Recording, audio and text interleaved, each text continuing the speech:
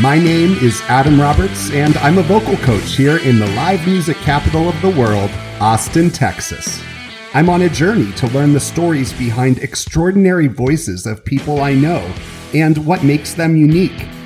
Each of my guests has chosen to follow their voice.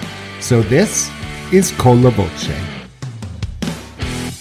Well, it is my pleasure to welcome everyone to this episode of Con la Voce, which means follow the voice. And I could not be more excited than to be here with my very good friend and colleague now of several years, Lisa Scheps. How are you today, Lisa? I am great, Adam. And I tell you what, I am humbled to be on the show, considering all your past guests who are absolutely amazing. Well, you just add to the amazingness. That's how I feel about it. Flattery will get you everywhere. Well, Lisa, I remember when I met you, we were at KOOP Radio, and I believe that I was there to do an interview that Amy Miner, a former colleague and still good friend, had set up with us for a production that I was directing for the Austin Jewish Repertory Theater. And I remember that we were sitting there, and I think it was the first time I had met you. And at the table that is in the center of the radio station, you drew out for me the beginnings of Ground Floor Theater. And I still remember that. It was a napkin. That would have made the story even better. But I remember that sketch of Ground Floor Theater. And for folks who might be outside of Austin or who might be unfamiliar with Ground Floor, could you talk a little bit about the impetus and the mission of Ground Floor Theater? I can indeed. I'm always willing and able to talk about Ground Floor Theater. Ground Floor Theater. So the impetus really at the very, very, very beginning was the lack of theater space in Austin.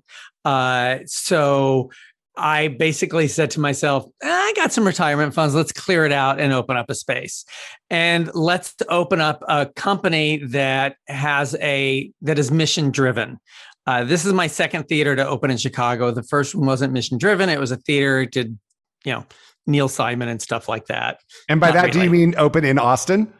It was open in Austin, yes. Okay, you said Chicago just now, so I was just making sure that I know because you were in Chicago too. So I don't know. I lived in Chicago, and I can't tell you how often I do that. I always say, oh, this is the best place in Chicago, and it's here in Austin.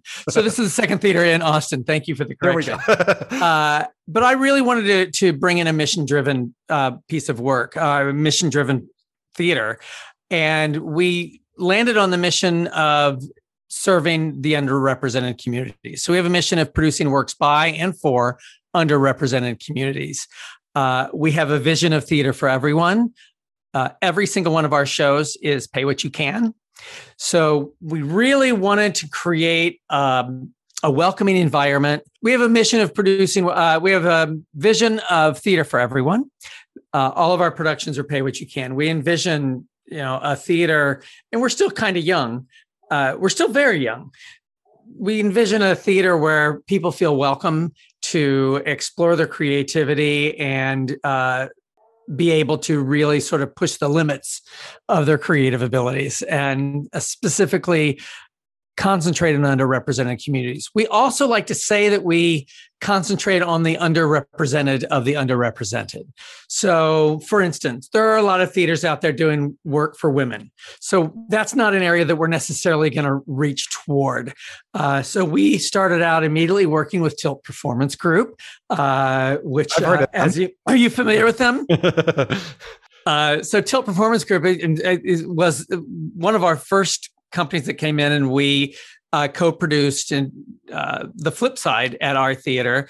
And I remember at that time just wondering whether our mission was right. And then I sat there and watched the performances with my tears in my eyes saying, we chose the right mission. It is amazing. So we work with companies with disabilities. We work with deaf community, mental health. So we've got a lot. We're trying to really focus in on those people that don't bask in the light of theater all that often. And it really is incredible. I've been so fortunate to be part of several productions that have been presented at Ground Floor, like you mentioned Tilt. And for those who are listening that might be unfamiliar, Tilt is a theater company that I was really privileged to co-found with easy for you to say. Co-found with Robert Pearson and Gail Dalrymple here in Austin, and we are a company with a mission to shatter stereotypes about disability. And so it was a no-brainer that, doing partnering with Ground Floor would be something that we really wanted to pursue. And a question that I have, Lisa, is, you mentioned that your first theater that you had here in Austin was not necessarily particularly missional or social justice oriented in that way or anything like that. But what I have come to know about you as a person is that those things are deeply, deeply rooted within you. And I'm curious, since this is a podcast about following the voice, literally and figuratively, I'm interested to know where you think in yourself that kind of orientation toward helping others, shining the light on others, supporting others, and giving a voice to others. Where do you think that came from in you? Well, I know specifically where it came from. So for the first 40 years of my life, I lived my life as a heterosexual male. So I'm transgender. In those first, I'd say 35 to 37 years, I couldn't have told you how a bill became a law. I couldn't have told you I probably couldn't have told you who was president of the United States. Yes, I could. But I certainly couldn't tell you who the Secretary of Defense or the Secretary of State was. I didn't care. I didn't need to, because I had all these people advocating for me. My world was fine as a heterosexual male. When I transitioned, I suddenly became part of a disenfranchised class.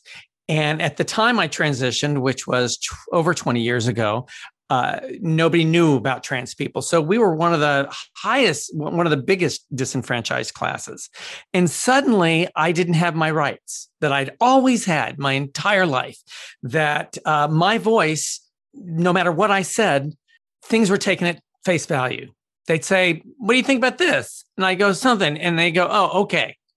Now everything I say is questioned, as is almost every woman in this country. As is almost every person of color in this country, trans person, all these people, you're questioned everything you do. I will tell a story that I, shortly after I transitioned, my air conditioning went out. This is when I was living in Chicago. This is a Chicago story. I called the air conditioning company. I said, "My air conditioning's out. Can you send someone out?" And the woman on the phone said, "How do you know it's not working?" And I went, "Because it's not working. Honey, could you go to the thermostat and just tell me what it says?" And I went, "I know what I'm talking." And so she would not let me do anything until I went to the thermostat. I went through all the stuff that I had already done before. Prior to transition, if I had made that phone call, they would have said, "Yes, sir, we'll send someone right out." So what I learned also about my community of trans people, and I will say that I can speak for my demographic. I'm 62-year-old, white, Jewish, trans woman, upper middle class. So I can speak from that experience exclusively. So what I learned about my community was that for many, many of us, I could hazard a guess, most of us, we lost our voice. And I mean, this is so apropos to your show. We felt we were in this wrong situation. And what happened was, for much of us, we'd isolate ourselves and we'd go into careers that were very isolating. Computer programmer is very popular. Truck driver, very popular. I did the same thing, but I chose my isolation by being gregarious. So I was out there and talking, and as long as I was talking, nobody would ask me any questions. And so nobody could ever get very close to me. But it's the same basic thing. But what I discovered when I transitioned was these people need a voice. They lack social skills for the most part. So I said, well, that's one thing I have. And so I immediately became very involved in advocacy for the gender diverse in Chicago and nationally. I was very active and an officer in Illinois Gender Advocates, which is a statewide trans group. I was very active in Equality Illinois. The equivalent to that here is Equality Texas.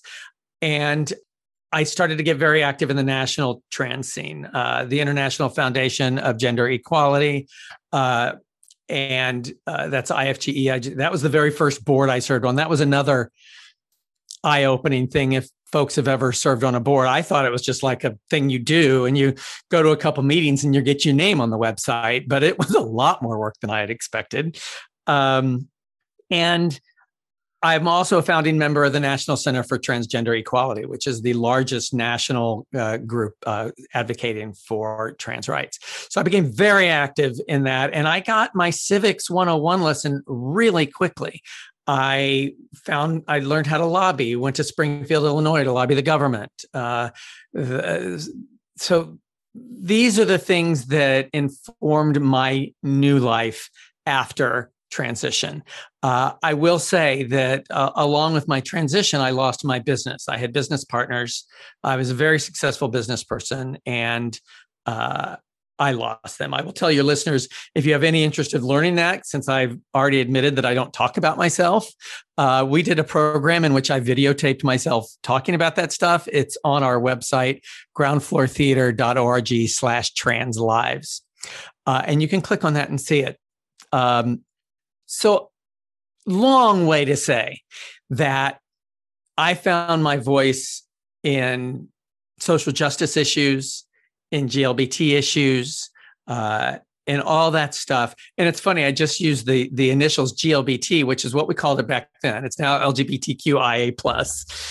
It's interesting to see how the letter alphabet, oftentimes I say queer as a catch-all. But I learned all that stuff and became very vocal in trying to obtain decent, minor, basic human rights for this group of people. So that was a very long way of answering your question. No, and it was comprehensive. And I think that what I am interested in knowing as a follow-up to that question is, I was thinking while you were saying what you were, that thinking back, because you were a Broadway stage manager and a Broadway performer back in the early 80s, is that right? Would that have been the right time frame? It's exactly the right time. So, obviously a very tumultuous time for Broadway in sexuality, in many different arenas that were surrounding AIDS and sexuality, and I'm curious to think about. You started as a heterosexual man on Broadway. When you were on Broadway, you were a heterosexual man, but living in this world of AIDS, which was so prevalent, particularly in the Broadway community. And what was that? Did you have any questions about your gender identity then? How did all of that coalesce in your experience being in the New York theater in the early 80s? Okay, well, that was kind of two questions. Yes, it was. First one's easy to answer. My gender identity, I've always known who I was. So okay. I'm from the earliest memory. If you look at the continuum between male and female, I figure I'm somewhere in the middle, darting around either side, even though I'm gorgeous. You are gorgeous. I was just talking about your hair. Oh, that's true. You were. So I have to say that in 1981, I'll talk specifically about the year that I was on Broadway.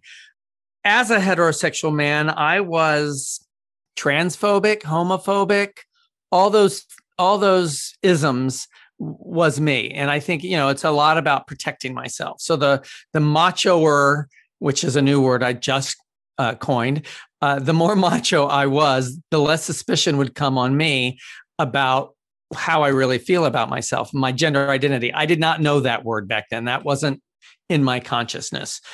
This was pretty much pre-internet. As a point of reference, the show we did on Broadway, I was part of the stage management team, and I was in the show, but we did everything on paper. So every night we were doctoring scripts with cutting and pasting, literally, with whiteout and stuff like that. So it was the old days. And so I thought I was the only one that felt like I felt.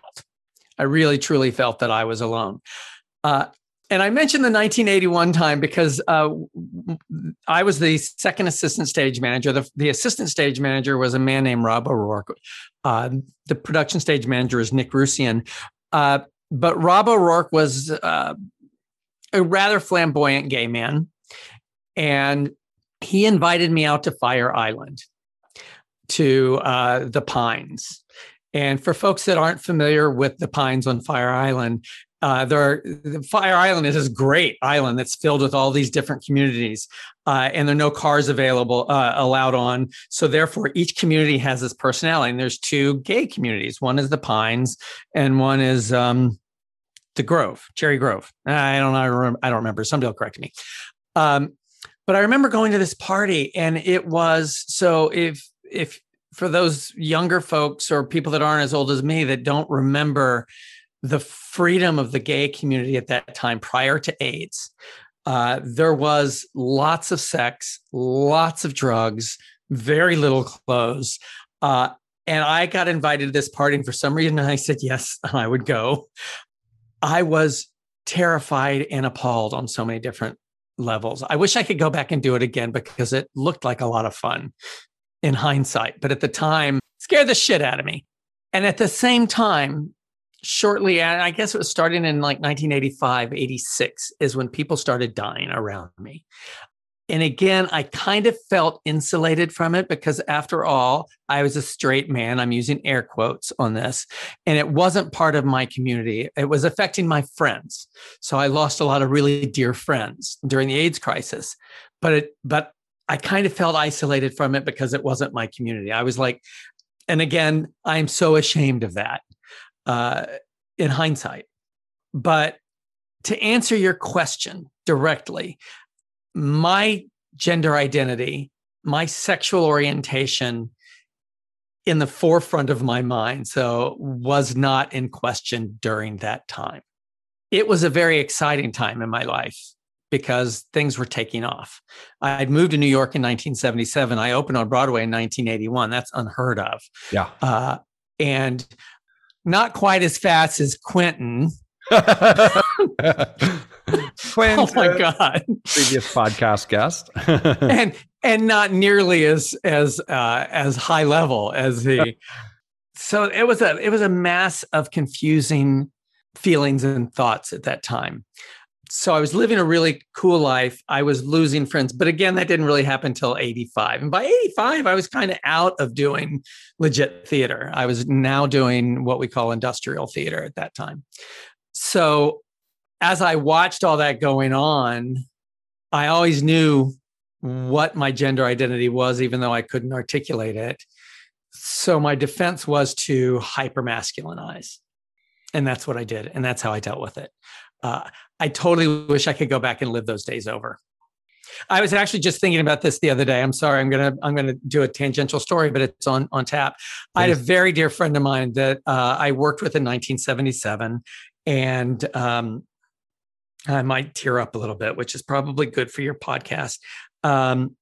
His name was Ernest Straughter. I called him Tex, and he was a very flamboyant gay man.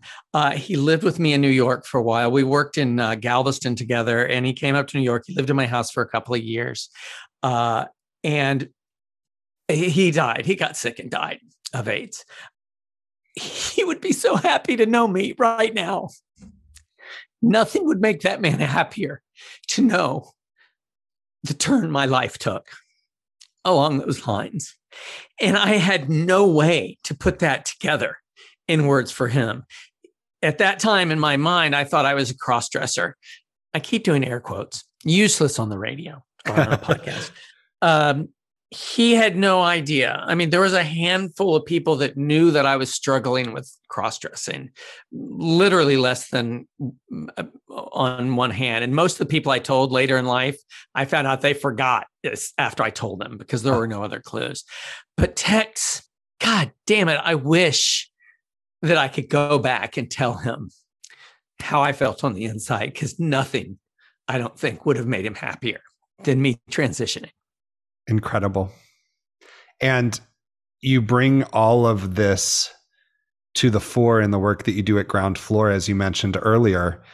And I'm interested to know what the reception in Austin has been in 2020 and 2021 and to the work that you have done around elevating trans voices through your work at Ground Floor and otherwise? Well, I'll tell you, I can't answer that question completely without getting a little political about the trans world as we know it right now. Mm-hmm. And it's not a secret to people that live in Texas or anywhere in the country, the amount of vitriol and attacking that has been cast upon the trans community and the gender diverse community in the name of whatever. And that happened after marriage equality. And it's interesting to see how people's ire shift when they don't have an outlet to make that happen. So after marriage equality, people started going, oh, well, we can't hate gay people so much anymore. We got to switch. And that's where the trans community became very visible nationwide, which is good and bad. Ultimately, I believe it's good. And it's that old saying, it's like, first they ignore us, then they attack us. Then I'm skipping a step, but it ends with, then we win. We're in they attack us stage for trans people. But in my world as a trans educator in Texas, in Chicago, and around the nation, my deal is it's about exposure. And the more people that are exposed to openly trans people, the less they can hate. So as I've met people and I talk about my trans experience, the next time something happens, it's going to be less likely. They're going to have a harder time hating that other person because they've met me and I'm an okay person. So that's an important thing. When we opened Ground Floor Theater, and I should say there's three of us at Ground Floor Theater. There's me, Patty Neff Tiven, and Simone Alexander. And we're all equal in the organization. When we opened Ground Floor Theater, I had a real desire to do something around the trans experience that was going to be an original. We finally did it. It took us about 3 years to do it, but we did a devised piece called Transom. And what's interesting about Transom and other stories is there's nothing remarkable about Transom from a trans experience. It's about a group of a found family living in a home together and the trials and tribulations that they have.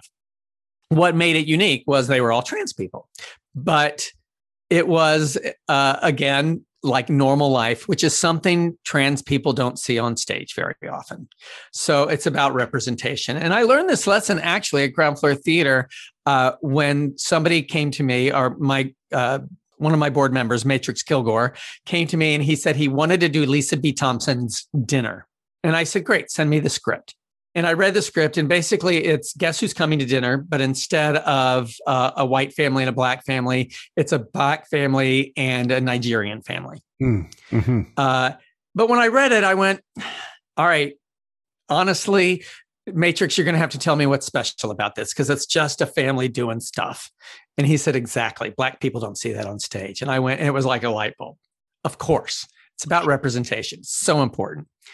So Transom was step one, and we got a lot of really good feedback on that. Folks can see it on YouTube. If you want to, go to our YouTube channel and search for Transom, Transom, which was a great title. I have to give myself credit for coming up with it, but it has a lot of meanings. And a transom is that basically it's the window above a door. Even though technically it's not, it's really the wood that holds the window in, but we won't get into details. But the transom is that window looking into another life, if you will. So, and then of course, trans was all caps and some. So we did that. And the feedback I got from audience members as I listened, we heard a lot of thank yous for having this.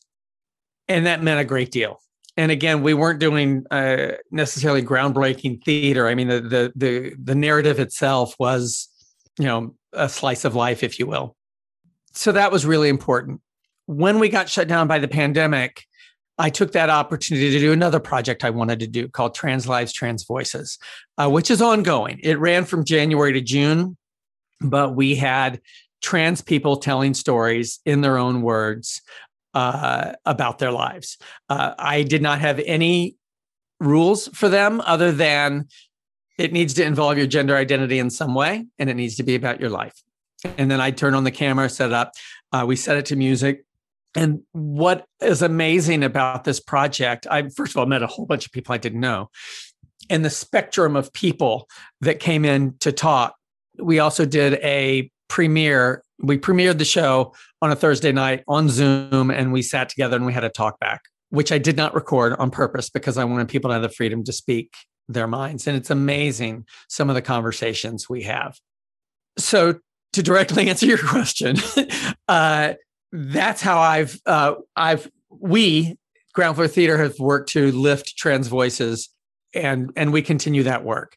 We're about to, and this has not been announced, so you're getting a breaking story. Bum bum bum. Joe Ivester is a huge advocate for trans rights around the country. Her son is trans, and their family went through a whole situation about transitioning. And they are the kind of family, like, God, you wish you had those parents. They were very supportive. She wrote a book about it called Once a Girl, Always a Boy. And she turned that into a play, which we are having a reading at the theater. I'm directing a staged reading of it in August, I think. Fantastic. That some folks will be able to come to see. I believe it's going to be an invited audience, but it's got a lot of legs. It's going. She's got some people in New York that are reading it, so hopefully it may be a piece that we helped develop, but has a life off Broadway. So absolutely wonderful, and I think it's one of the things that you mentioned earlier, but it might have slipped under the radar if somebody wasn't really listening, is a lot of this work is original. Transom was a work that was developed at Ground Floor Theater. This is a work that you're mentioning here that is being read and workshopped in a workshop reading at Ground Floor. It has to feel really good to be on the edge of helping to get that work created, as well as then putting it out there. Yeah, it feels good. We all three of us at the theater just love working with new pieces, and we do a mix of new and established work.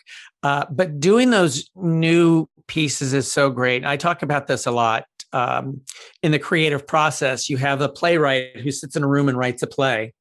And then when it starts to get produced, that playwright works with the director, and they make updates before the rehearsal. And then day one of rehearsal comes in, and the actors add their piece. And then the designers come in and add their section. And so finally what happens when you open is something that resembles, but is not identical to that first piece that you started with. And that's what's so great about the creative process and working with people. And it's fun to do. It's exciting to do. And that's what we did with Transom. Although I will say Transom's devised piece, which, that's a lot of work. A lot of work. As you know, because Till basically only does devised pieces. Absolutely. Yeah. Mazel tov for you. Thank you so much. I don't know that it was initially thought to be that way, or that we had a track that we were going to go on in that regard, but it's where we got to, and I'm proud of that too. As my mother used to say, "Gay gesund, they'll make you sandwiches." Amazing. I love it. Now, one more question that I have before we play our little voice memos game that we have. Which I'm going to suck at, by the way. I'm just telling you right now, I'm going to suck at it. I can't wait. You'll be limited to 3 words per answer. I know. I've listened. I will tell you honestly that section of your show is what scares me the most. Well, we'll leave it for last. Good. The other question that I have is a vocal coach, and we've talked a lot about sort of the figurative voice up until this point. The literal voice, there are a lot of vocal coaches and particularly speech language pathologists and vocologists who work maybe not specific. There are some who work specifically with the trans community, and some who work it's somewhat with the trans community. And I'm interested to know what that experience has been like in terms of your literal voice. And if you ever sought or thought about seeking or did seek, vocal work as part of your transition. Good question. I will have to, of course, add a little bit of background to those folks that don't know it. As a male to female transsexual, versus a female to male. So when a trans man starts their transition, they take hormones. Their body physically kind of goes through puberty. And part of that is the voice drops. So for those of us who transition to female after puberty, and I did it at 40, so oi. Your voice doesn't change. So that once that happens, and I don't know the medical stuff, the physicality stuff of what happens, but once it happens, it's irreversible. There are surgeries that you could do, but they usually just screw you up rather than help you. So that's exactly it. It's transition. If your desire is to sort of, and mine was to assimilate into a female world, you got to try to work on your voice. And I did go to a speech pathologist for a long time. I was her worst student because she was trying very hard for me to be somewhere around here in my head. We worked on trying to get out of my chest and into my head. And I kind of sucked at it. I will say that the voice you're hearing now is pretty different from my voice that I had prior. But this is something that you just have to do consciously until it becomes unconscious. So I went through an epiphany. I guess I'll have to not backtrack, but when I first transitioned, I turned into this like stereotype of what I thought a woman was, this ultra feminine thing, doll. And I would get like I would speak very quietly, and my friends that were going through transition with me, the friends I knew before, were like going, "Who is this person? What's going on?" And I thought I would have to give up. I've got a lot of interests that are stereotypically male, so we could get into a whole thing about the differences between gender identity and gender expression. But it's the continuum between male and female and masculine and feminine, and nobody sits on the edges of those. Sure. So I truly thought I was going to have to give up aviation and take up needlepoint. I thought that was something. And it wasn't until I could figure out that I could bring into my life these things that are kind of thought of as masculine into my life as a female. And it took a while to get there and say, okay, this is who I am. And part of that was my voice. Part of that was my physical voice. I was able to let go of things. I could stop pretending to like football, which was amazing. Yes. But I'm not going to pretend that I don't like aviation. I'm not going to pretend that I, don't like stuff and gadgets. I love all that stuff. I'm not going to eat. I do eat more salads than I used to, but I don't eat exclusively salads. So, so part of that was my voice. And part of me said, okay, you know what? This is where it's falling. This is where your voice is falling. And sure, I could get to a point where I was always here in my head and be a little bit more feminine, but it's not going to feel right. Sure. So this is where I landed. I get Sirred on the phone about 50% of the time, but not all the time. So one of the things that saddens me, and one of the things I think maybe you and I have talked about in the past, I lost singing when I transitioned. Yes. So I have a very brave friend of mine, Sabrina Taraboletti. She sang as a bass. And when she transitioned, I went to her church and she still sang in her church as a bass. So there were, when you look at it, you see a whole bunch of female identified people on one side. You see a bunch of people that look like guys on the other side. And Sabrina, I don't have the courage to do that. I don't want to out myself in that way, which is kind of is kind of sad and chicken shit, but that's where it is. So, oh my God, I don't want to, you can cut this out, but I have to tell another story. Yes, tell it. So I told you I was an advocate in Chicago, and everybody knew many people knew who I was. And I got a lot of phone calls from people newly transitioning. So I get a call from this person I don't know, and we used phones back then. And she said that she's transitioned and blah, blah, blah. And she had a voice that sounded a little deeper than mine. And she said that she sang in a choir. I said, really? That's great. I said, are you an alto? And she goes, no, I'm a soprano. And I went, really? She said, yeah. And I said, do you do everything in falsetto? And she said, no. I went, really? And she said, do you want to hear? And I said, yes, I do. Yeah. And Adam, I can only describe this as a cat dying a very slow death. Oh, no. And when I'm alone singing in the shower, that's what happens to me. Like when I try to hit those notes, it is just the worst sounding thing in the world. But I've often, wanted to like go into vocal coaching and try to find a place. I've been listening, MJ Rodriguez is a very famous trans actress, and I was listening to her sing a song just the other day, and her range, I mean, it's still a little higher. Than I'm guessing that when she identified as male, she was a tenor. I was a high baritone. But the quality of that voice is just, there's nothing male about it. So yeah, I would love to, I was never a great singer, but I would, and those are people that listen to my podcast, Off Stage and On the Air, have heard me sing. I apologize. Well, we need to get together and do it.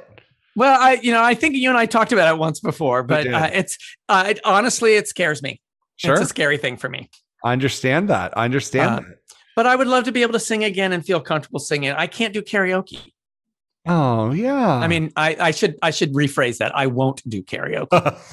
Well, I see a singing date in our calendar in the very near future. I'd be happy with any kind of date. Yes. I am happy with this date. And it's time, I think, for the section you've been waiting for, Lisa. You're so excited for this game that we play called Voice Memos.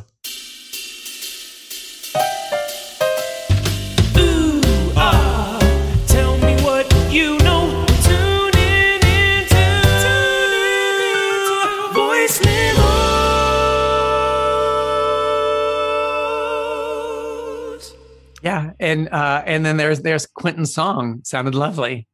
Yeah, originally I was going to call the podcast Voice Memos, and then came up with the idea of Con la Voce, which I thought was so much more apropos to following your voice. So I thought, well, I still want to use Quentin's song because it's awesome, and so then I thought, well, we'll just make a little segment out of it, and it worked out. Okay, I do have to preface all the answers. I am musically ignorant, pop culturally ignorant.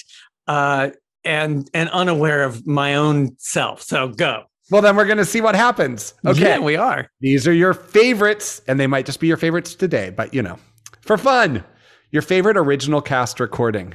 Unfair question. Right out of the gate. I'm just going to say Pippin. Pippin. Okay. Favorite musical group. Don't have one. Okay. Favorite Broadway personality. Oy vey's right now, it's MJ Rodriguez. Amazing. Love it. Favorite trans activist? Mara Kiesling. Uh-huh. She is she is a good friend of mine and is the founder and just stepping down executive director of National Center for Transgender Equality, and an amazing human being. Incredible. Your favorite film? Unfair question. They're all unfair. No, that's particularly unfair. And I really should have thought of this because this is the kind of thing that I could have expected on this. Right this very second, I'm going to have to say it's a tie. And it kind of saddens me to say because it's the same composer. And I'm just jumping on a bandwagon, but I think it's Hamilton, the filmed version, and In the Heights. All right. Which is where I lived in New York, by the way. Oh, you were in the Heights. For 11 years. Love it. We're already halfway through. Look how painless this is. Yeah. Speak Favorite for yourself. thing about Austin? Favorite thing about Austin, the theater community. The theater community. Love it. Here's one that I don't think I'll likely ever ask anybody except you because it's pretty specific. Your favorite theatrical department? That's a great question. And again, a hard and unfair to answer. I'm going to just say right now for today, my mind just keeps going to the audio department. I love it. Audio. Yep. And apropos for your show. That's right. There we go. But I just very quickly, there's just so much beauty around what audio engineers are doing and sound designers are doing with theater these days. It's really amazing. It takes us to another level. It really does. And it's one of the hardest, I think, to accomplish really successfully as well. What about your favorite either radio show or podcast? Off Stage and On the Air. I was just about to say Off Stage and On the Air. There we go. Lisa's the host of Off Stage and On the Air with Nicole. I know, which is going to be hard for your final question. That's right. I think it's going to be a tie. Next to last, what is your favorite city in the world? New York. Oh, in the world. No, I got to say New York City. New York City is home. Yep. When I go there, it feels like people ask me for directions, even if I haven't been there for years. So New York City, greatest city in the world. Couldn't agree more. And finally, your favorite podcast host, Adam Roberts and Lisa Shebs. That's right. I was going to say, we have to say it on 1, 2, 3. This is the Mutual Admiration Society here. It is. Before we get back to our interview, a big shout out to Riley Wesson for editing this episode, Scott Ferguson for graphic design, and J. Quinton Johnson for writing and performing the Voice Memos theme. Voice Memos. Lisa, is there anything that you would like to say or share that we haven't talked about? I mean, I know this could be a book series, and should be, but is there anything you'd like to leave folks with? Well, what you've noticed is I don't have, it's not hard for me to talk, but I am going to sort of piggyback on what I said at the very beginning. Your previous guests have pretty amazing.